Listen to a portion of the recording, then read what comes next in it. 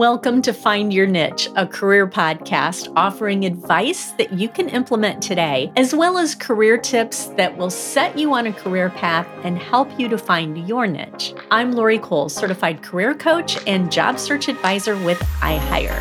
iHire connects you to industry-specific jobs in over 57 talent communities. Find your niche today on iHire.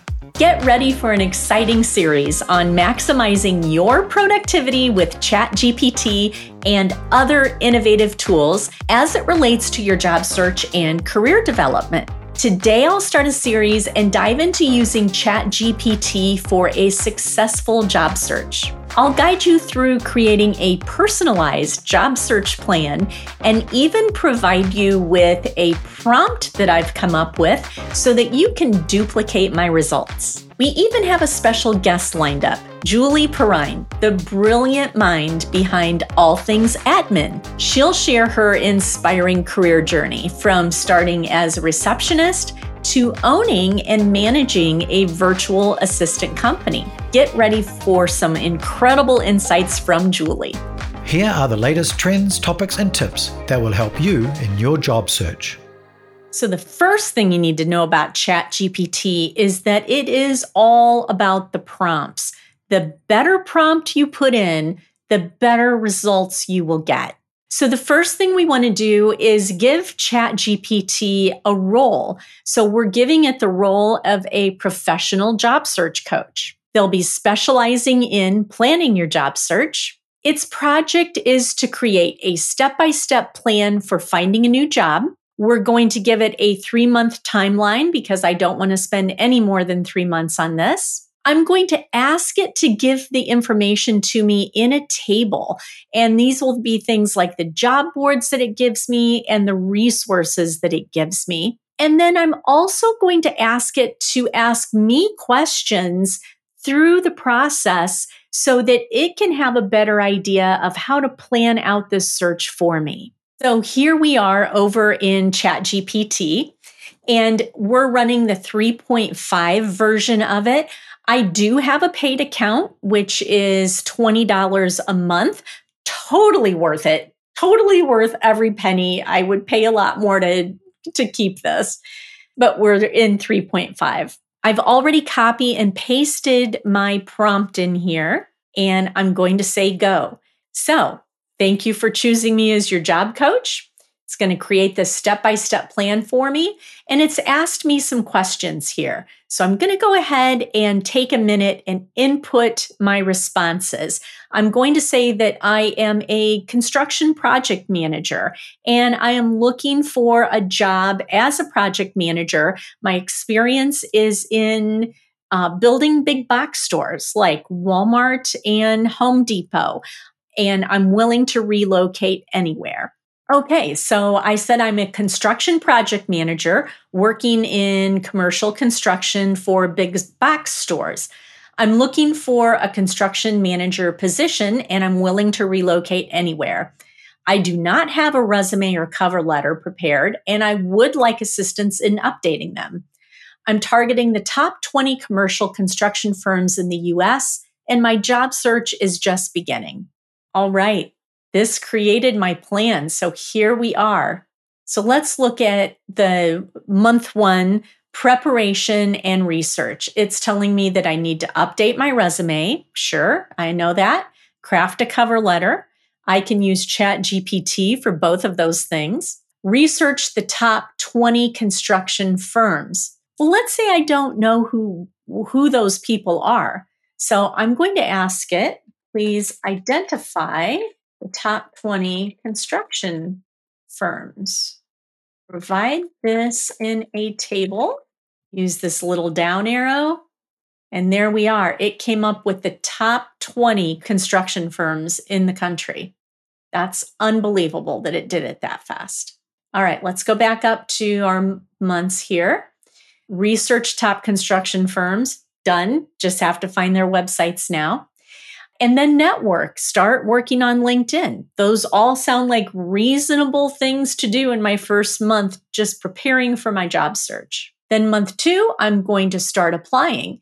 I'm going to utilize boards like iHire Construction, as well as other industry-specific boards as constructionjobs.com and constructionexecutive.com.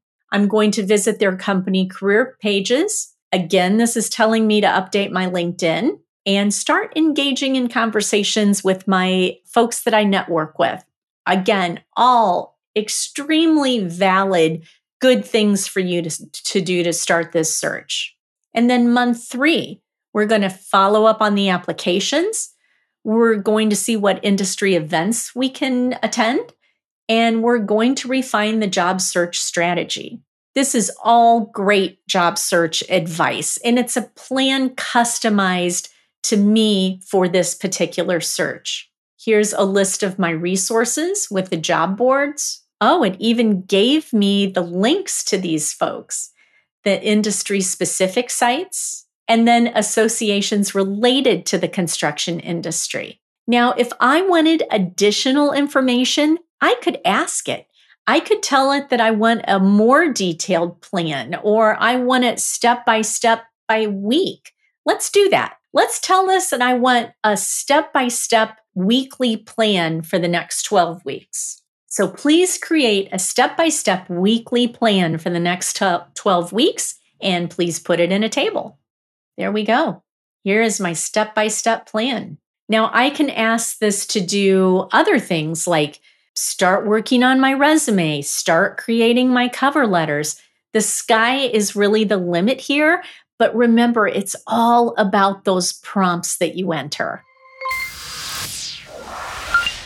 Julie Perrine is my guest today. Talk about being organized. Julie is an administrative expert, author, and procedures pro. She is the founder of a website called All Things Admin, where she provides training, resources, and career advice to admins worldwide. She equips admins with tools, systems, and career potential. I guarantee that after listening to Julie, you will be inspired to get yourself more organized, or you'll be convinced that you need a virtual assistant.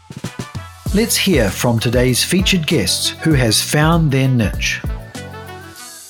Thank you for being here with me today, Julie. I'm very excited to talk to you about your career and your path and your business, All Things Admin. Thank you for having me. It's delightful to be here. So I'm curious how you went from being an administrative professional supporting all of these C-suite executives to becoming a trainer and an author. Well, I often joke that I think I've held just about every title you can have between receptionist and executive assistant. And when I went back and actually wrote them down at one point, I'm like, there's not too many missing there. But really, I got started as a receptionist and just kind of kept working my way up and really enjoyed all of the positions. Had some really good executives for the most part. But throughout most of my early career, I always kind of felt like I was waiting for things to happen to me, or for somebody to kind of tap me on the shoulder and say, "Hey, have you thought about this?" Or I had one executive that said, "Have you ever considered getting some certifications?" And I was like, "Oh, I didn't even know they existed." Oh, no. And so that was kind of just one of those things that, I was having success and I was enjoying the work and I felt like I was very well suited for it, but I didn't really have any major goals or this big vision of what I could achieve that was kind of moving me forward. And it was at my last corporate position where I found myself working for an absolutely fantastic executive in probably one of the most toxic work environments that you can imagine. And that was where I decided that it kind of felt like, I was kind of getting into this cycle on my resume. About every 3 years, I was switching jobs. And while today that sounds like a long time, back then it was starting to kind of feel like job hopping to me. And so I'm like, you know what? I don't want to keep going round and round working corporately like this any longer. I want to do something really different. And I wanted to still leverage the skills that I had gained over the course of my career up to that point. So it was January of 2005 that I left the corporate world and launched my virtual assistant business. And I have been a business owner ever since. But when I first got started as a virtual assistant, a lot of my clients were small businesses who didn't have any staff at all, or they were in that growth phase of, I just need your help on or your specific expertise on certain projects. But as they got bigger and were growing, they would need more permanent on-site assistants. So I didn't want to go back to working corporately, and I didn't want to be tied to just one client. I was enjoying the variety of my virtual clients at that point. So I started helping them train their new team members and then getting those procedures in place for that transition to be able to take what I was doing for them, pass it off to their new person, and get them up and running. As I was doing that, a lot of those, clients that I was working with were either developing their own training programs or, were writing books and becoming published authors themselves. And all of those things kind of came crashing together then for me as well, because I realized that I loved training assistants as much as I enjoyed being one, maybe even more. And then that was why I decided to launch All Things Admin in the summer of 2009. So about 4 years after I had started my virtual assistant business.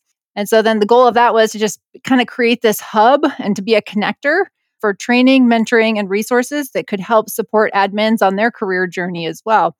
And the next natural step of that was becoming an author for me. I love to read, I love to write, I love to research. And so I'd helped my clients become published authors and knew what that process looked like. So then I got started working on my own project and published my first book in 2012. And I am up to 4 books so far, have a few more ideas on the horizon, but so far that's where I'm at. So the virtual assistant really intrigues me. How do you do that when you're not on site with somebody? You can't be there and just be the hands-on person and getting things organized for them. How do you do this virtually? Well, I realized when I was working corporately that the vast majority of the communication that I had with my executive was still through phone calls and through email. At that point, we didn't have texting like we do now. But when I realized I could do the majority of what I was doing for him, whether I was sitting in the office next to him or sitting in an office across town from him or even sitting 2 states away from him, I'm like, we don't really have that much, one-on-one conversation throughout the day. He was in meetings most of the day. He would message me or send emails to me from the conference room that he was sitting in. And I thought, if I can do this sitting in an office next to him, and a lot of our communication is remote for all practical purposes, I can do this. Back in 2005, there were only probably about 4,000 virtual assistants globally. So it was just an emerging field at that point. And I was like, I know I can do this. And I mean, I look at what I started with and how I was doing it, the technology that I was using. And, basically, as long as you had email and a phone, you could connect with them. That part wasn't hard. And I knew how to use the Microsoft Office suite. I learned how to use the Google suite. And all of these things, were the primary tools that I was using to do my work corporately. So then doing work virtually, it didn't really take a lot of extra things. Where I had to really expand my skill set was in getting on the web. And so being able to do websites and do website updates for people, being able to get social media figured out. I was anti-social media from the moment I first heard about it. I'm like, who needs it just felt like a colossal waste of time. I don't need another time drain in my life. But then my clients started asking me to figure it out for them. And I was like, oh, crud. So now I have to do this. Yeah. 2009, my goal for that year was fully online in 2009. And it was in the middle of that year then that I also launched All Things Admin. So it really has been an evolution. And now, the things that people on my team are doing for me, I have a virtual remote team that works with me today. I have a team of, I think right now we've got 8 people in states across the US. And only at one point in my career has any one of them been able to come in and work with me. And that was when I still lived in Iowa and she lived just down the street from me. But otherwise, we have worked successfully virtually for the better part of 18 years. And you use the tools and technology that are available. But as long as you can pick up the phone and have a phone conversation or send an email, and the communication skills are certainly important, but doing what you do sitting behind a corporate desk isn't significantly different working virtually. It's just a little bit of a different communication structure.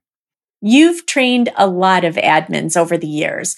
What are some of the key attributes and skills that really make someone successful in this career? Well, one of the big ones that from a big, broad category perspective, I would say is emotional intelligence. And within that, I break that down into a few subcategories specifically. I am certified in Myers-Briggs as a personality assessment. And so I always say anything you can understand about personality type, whether you're using a tool like Myers-Briggs or DISC or Colors or any of those tools, they are a phenomenal resource for helping you be emotionally intelligent about yourself and becoming more emotionally intelligent and aware of those that you're working with and supporting so that you can tailor your communication and your style and the way you work to the way that they function best also. So I think that is a huge one with the personality type. I'm also a huge fan of the Strengths Finder assessment that Marcus Buckingham and the Gallup group have made world famous.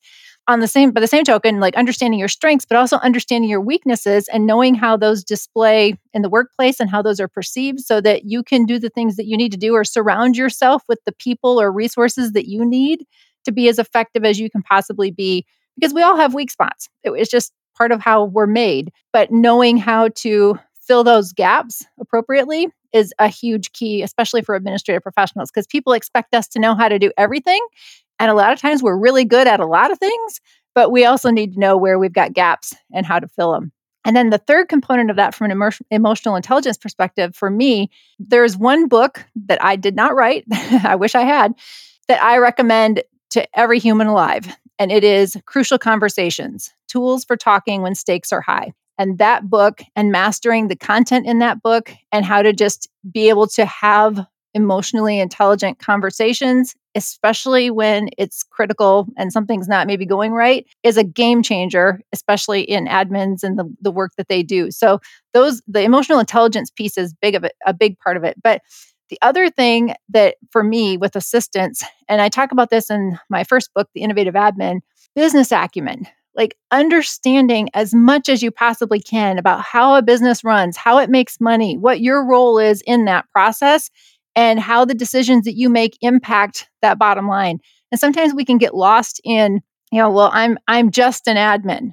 No, you're not just an admin. You are a strategic business partner who has an insight and a position that gives you access to knowledge and information that not everybody has. And you need to be able to know when something is off or doesn't seem right or could maybe add value someplace else and be willing to present or speak up when those opportunities occur. But part of that is also understanding when and how to do that, and being smarter about business, I think, helps a lot of people do that. So those are two of my big ones. There's a whole bunch of other, traits and things that you could certainly list, but I think the more assistants can really embrace not just doing the clerical work or doing some of the project work, but embrace being that value-added business partner and developing those higher level skills for cognitive thinking and strategic thinking and problem solving. Those are going to be some of the things that truly prepare you for the opportunities and challenges that cross your desk, but also prepare you for being able to advance into higher level positions throughout your career. I feel like this is a personal counseling session for me now, but could you share some insights into how to become more organized and efficient in our work? I thought that I was pretty organized, but talking to you, I think that you're taking it to a whole new level. I'm going to learn from you. You're going to inspire me.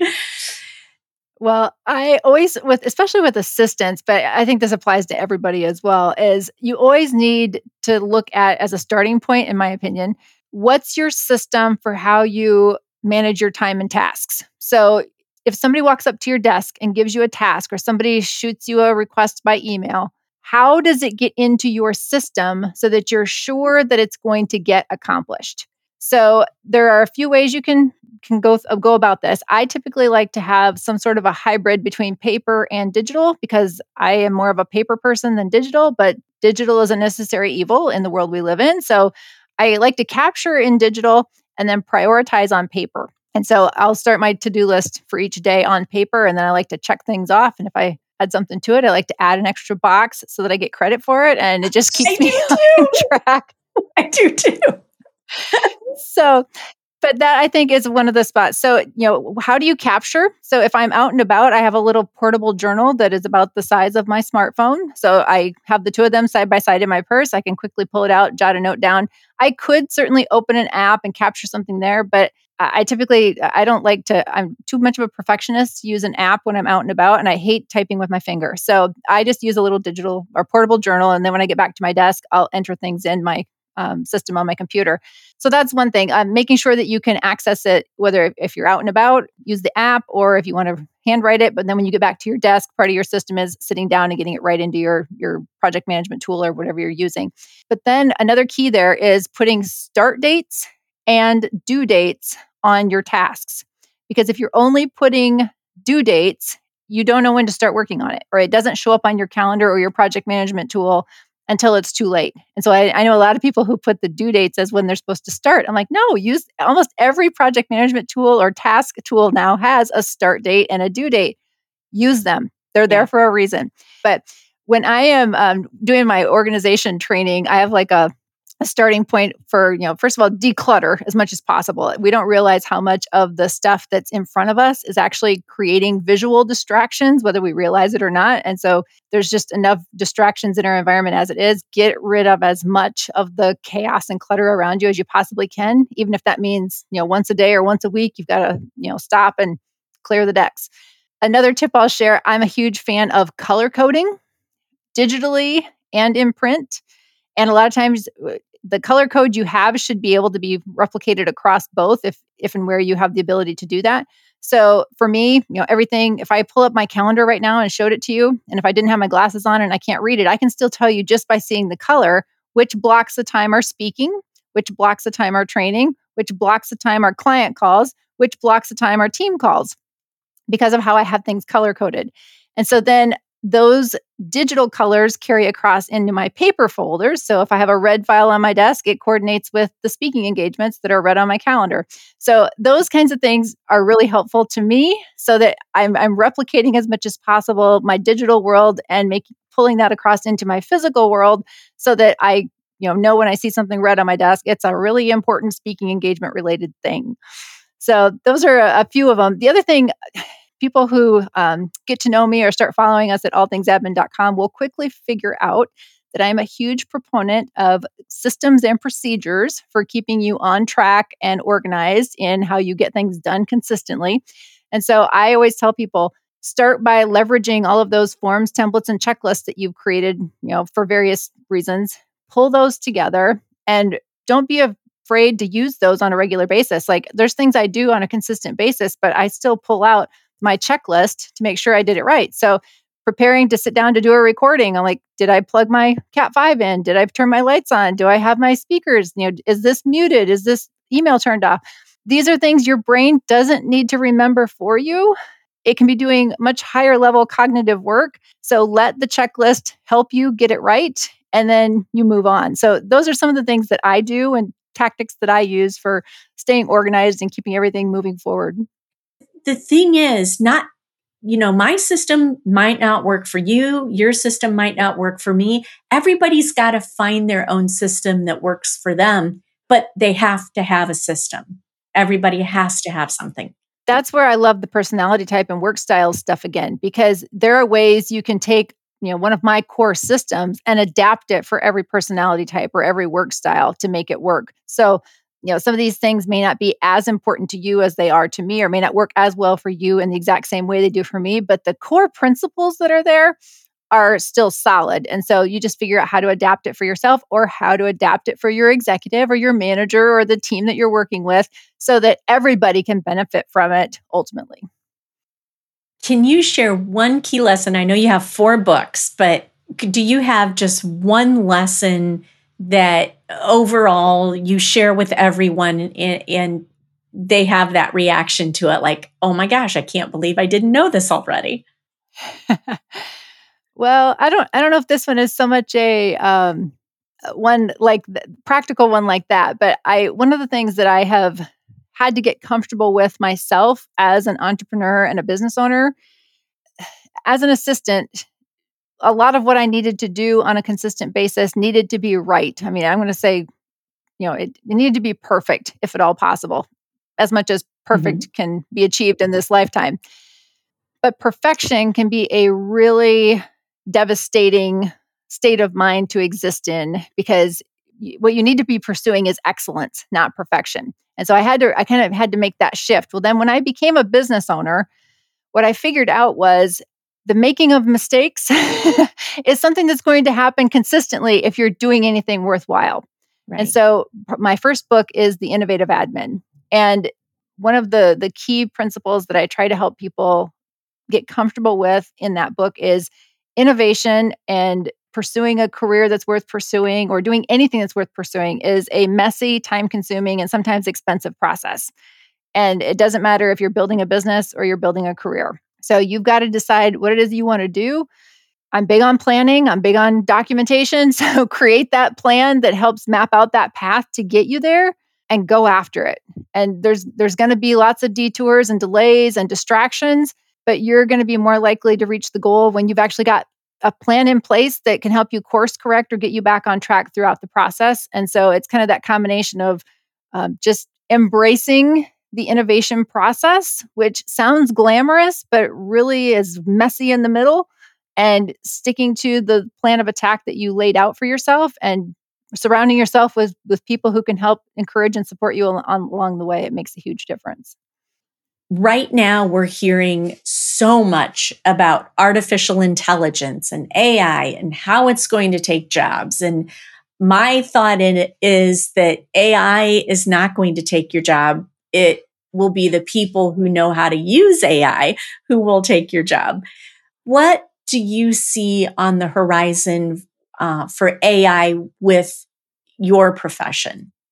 Well, I often joke, we've been trying to clone ourselves for years. And now that there's this tool that sort of, Yes. tells us that maybe can help us do that, we're all suddenly like lividly afraid of it. I'm like, I wish I'd had this years ago.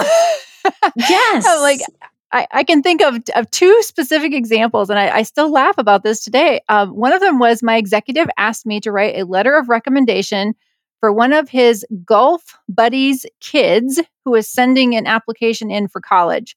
I didn't know his golf buddy. I mean, I knew who he was, but I didn't know him. I didn't know his kid. I knew nothing about his skills or abilities.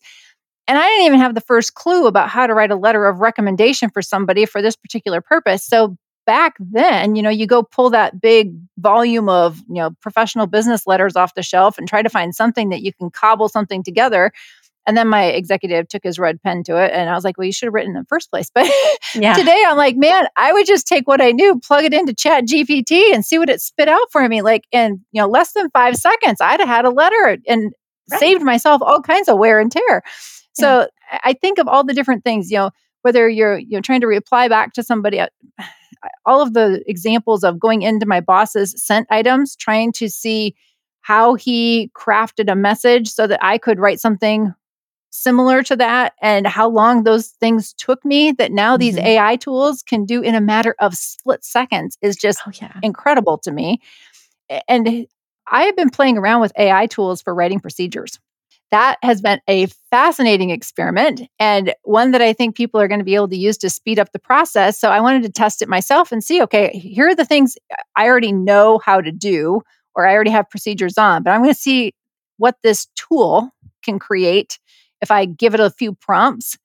And I have been blown away by how close to accurate they were. A few things that need to be tweaked, but man, talk about how fast I can put some inputs in and get something out to then edit and finalize all in like a matter of, 15, 20 minutes time versus taking me several hours. Game changer. So I'm like you, like I know that this is, for some people it feels intimidating. It feels like it could put you out of work. It feels like it could, maybe take your job. I say that the innovative admin is the antidote to artificial intelligence, because I think most of those headlines that we're seeing out there are mostly clickbait anyway. But someone who is truly functioning at a high level is not at risk of being replaced by AI. In fact, it's the opposite is true. And so you've got to be actively engaged in that learning and growing and expanding your skills process so that you're the one figuring out how to use it. So you're teaching others, and you're the one who's bringing it into your organization, not the one who it's being forced upon. And I think that'll make the biggest difference for a lot of assistants in particular. But I think anyone in any profession who knows that there's a tool like this that could potentially do parts of what they're currently doing, you know what? Some of those things you didn't want to be doing anyway. So figure out how to use your talent or resources for the things where you are adding more value than just an AI tool can.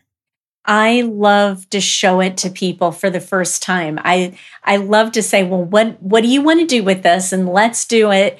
And just watch how amazed they are when they see how quickly ChatGPT produced something and then how accurate it is. You know, it's not that you're going to copy and paste directly from this, but wow, if it can give you a head start and get you 75% of the way there, why not use it? Why not leverage that to make yourself more productive? Yeah, for a variety of reasons. I'm not comfortable like having it write my next book for me. But for brainstorming ideas or brainstorming titles or brainstorming my outline or even using it for taking what I've already written and converting that into some social media posts, it's an absolutely brilliant tool for some of those types of things, or helping me create headlines or subject lines for my emails. I've been doing that for years using other tools that I'm sure are bringing elements of AI into them, and I just didn't know it. So, you know, it's just a matter of learning how it can be used authentically, genuinely, and legally, and tapping into how you can be the one to bring it in before someone else is telling you, "Hey, this is going to take that job from you." Yes, exactly.